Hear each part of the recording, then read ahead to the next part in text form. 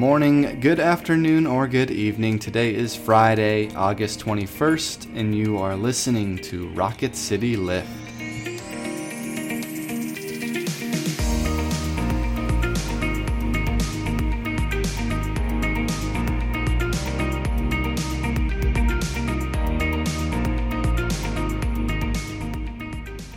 Hello all, welcome back to Rocket City Lift. I'm Brett Goodeman. And I'm Tara Bolger. We are excited that you are here with us on this Friday, and we are very excited. Dave Hunsicker is on the program with us, but before we get to him, let us begin with a prayer. Let us pray. May God, the Most Holy, help us to persevere in faith and love when the darkness and storms shake us, when we are in crisis. Amen. Friends, listen to the story of the parable of the Good Samaritan from Luke's Gospel, chapter 10, verses 25 through 37. Just then a lawyer stood up to test Jesus. "Teacher, what must I do to inherit eternal life?" Jesus said to him, "What is written in the law? What do you read there?" The lawyer answered, "You shall love the Lord your God with all your heart, and with all your soul, and with all your strength, and with all your mind, and your neighbor as yourself." And Jesus said to him, "You have given the right answer. Do this, and you will live." But, wanting to justify himself, the lawyer asked Jesus, "And who is my neighbor?" Jesus replied, "A man was going down from Jerusalem to Jericho and fell into the hands of robbers, who stripped him, beat him, and went away, leaving him half dead. Now by chance a priest was going down the road, and when he saw him, he passed by on the other side. So likewise a Levite, when he came to the place and saw him, passed by on the other side. But a Samaritan, while traveling, came near him, and when he saw him, he was moved with pity. He went to him and bandaged his wounds, having poured oil and wine on them. Then he put him on his own animal, brought him to an inn, and took care of him. The next day he took out 2 denarii, gave them to the innkeeper, and said, 'Take care of him, and when I come back I will repay you whatever more you spend.' Which of these 3 do you think was a neighbor to the man who fell into the hands of robbers?" The lawyer said, "The one who showed him mercy." Jesus said to him, "Go and do likewise." This is the word of the Lord. Thanks be to God. Hello everyone, I'm excited to welcome with me the Reverend Dr. Dave Hunsicker. He is the Associate Pastor at Covenant Presbyterian Church here in Rocket City. He is a published author, and if you like what he has to say, be sure to check out The Making of Stanley Hauerwas. Dave, welcome to the show. Thanks for having me. Dave, we've been going through our sermon series, pairing children's stories with Scripture, pointing to kind of how stories can change us. Is there a story, whether that be a novel, a poem, short story, folklore, that has really moved you deeply in the past? Yeah, I'm always reading fiction, but in the last couple of years, I've especially tried to read John Steinbeck's novels. Yes. Working through them as much as I could. And just recently, actually, I read The Winter of Our Discontent. Discontent, yeah. Which was his last novel. I don't know if you've read it. Mm-hmm, I have. I read it earlier this year also. Oh, wow, great. But, it really struck me how it begins at Holy Week. Mm-hmm. And begins with sort of the temptation of the main character and this tension between Christianity and American capitalism. Yeah. And one of the themes that Steinbeck always is just so good on is sin and evil. Yeah.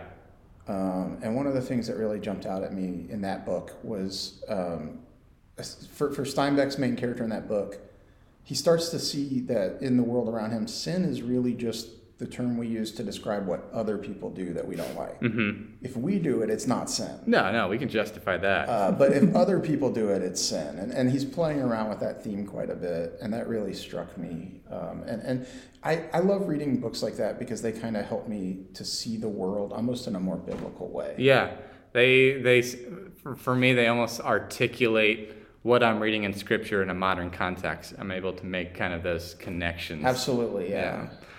Well, we read through the Good Samaritan, and Jesus responds to a direct question from the lawyer with a story. How do you think this particular story, this very famous story, changes us? That's a good question, because the question that begins, right, is how can I be saved? Yeah. How can I have eternal life? And then it kind of, the conversation narrows down more specifically to the question, who is my neighbor? Who am I obligated to according to the law, right? Yeah.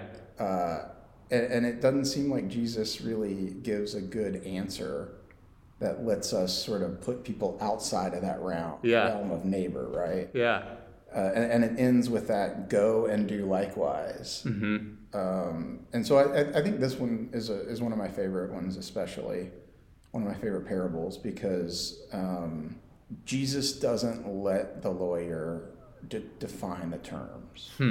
What do you mean by that? The story itself kind of is what contextually defines the term. Yeah.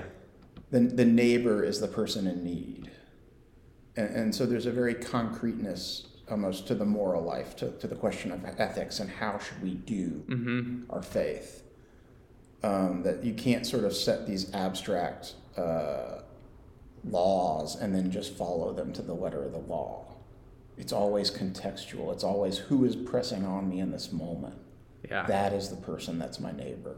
Because I get the sense that's almost what the lawyer is looking for. It's just kind of this, intellectual, abstract conversation. And Jesus kind of really brings it down to when you're going on a walk. Yeah, well, and I don't know for sure. Some people think the lawyer is trying to ask a gotcha type question, right? He's supposed to trip Jesus up. Or maybe he really is asking, like, draw a line around the neighbor for me so that I know who I'm obligated to and who I'm not obligated to. And I think for us, that's especially an important question, right? Especially in an increasing globalized world where our neighbors aren't just the people that live around us, but they're the people that buy and sell us goods from other countries, who depend on the labor that we pay for and how much we're willing to pay for consumer products. And just whether or not we're thinking about how it affects other people. Yeah, because I find myself kind of, as you gave those, possibilities of what the lawyer's asking, I find myself often in that of like, how much is enough? Like, how can I just cross the line? And be good, Jesus. What's enough for me to just be good? I think that's all of us. Yeah. Right? Especially if we're busy. It's really sort of, what do I have time to accomplish? Yeah. Without really sort of sacrificing my priorities. And to be fair, I think the interesting part of the whole story is obviously Jesus is telling this story to a group of Jews, but he's traveling in the Lucan discourse from Samaria to Jerusalem. Yeah. And so Samaria is obviously a place of discomfort for Jewish people, right? Mm-hmm. And they're neighbors. Yeah. Yeah. But they're also in some ways enemies. And I think obviously with Jesus' command to love our enemies in other places of Scripture, I think ultimately the definition of your neighbor has to include enemies. Yeah. You have to love the people that you don't want to naturally love. And that's what Jesus is calling disciples to do. Yeah. And that whole discourse in Luke is really a discipleship discourse. It begins, on the road from Samaria to Jerusalem, and the number of people that are willing to follow Jesus all throughout Luke get less and less and less until even his closest disciples deny him. Wow, you just drew us a whole narrative through the Gospel of Luke right there when we're talking about stories. I can't help but read any of the Gospels in terms of story. Yeah. In terms of story related to the Old Testament, how the Old Testament has foreshadowed so much, right? Mm-hmm. But also story in terms of how I'm supposed to live my life, what it means for me to be a disciple, to try to walk that same road with those disciples. And I think you're right to say a lot of us are this lawyer. We're looking for the exit ramp on this disciple. Like, I went far enough with Jesus, right? Yeah. You know, I got like 85% there, so I'm gonna pull over and stop. Jerusalem looks like a hard road ahead. I think I'll pull off here. Yeah, I think so. Yeah. Well, Dave, thank you so much for being on the show. We really appreciate it, and looking forward to talking more with you. Absolutely, it was so great to be with you, and I just am so happy that you're at First Pres downtown. Thanks, man. And look forward to seeing you more. Appreciate it. Thank you all for being with us. Another huge thank you to the Reverend Dr. Dave for being on and sharing some of his wisdom with us. We'll see you back on Monday. And now, may each of you go out to love and to serve, to be well, to care for yourselves and others, knowing that the grace and love of God is upon you. Amen.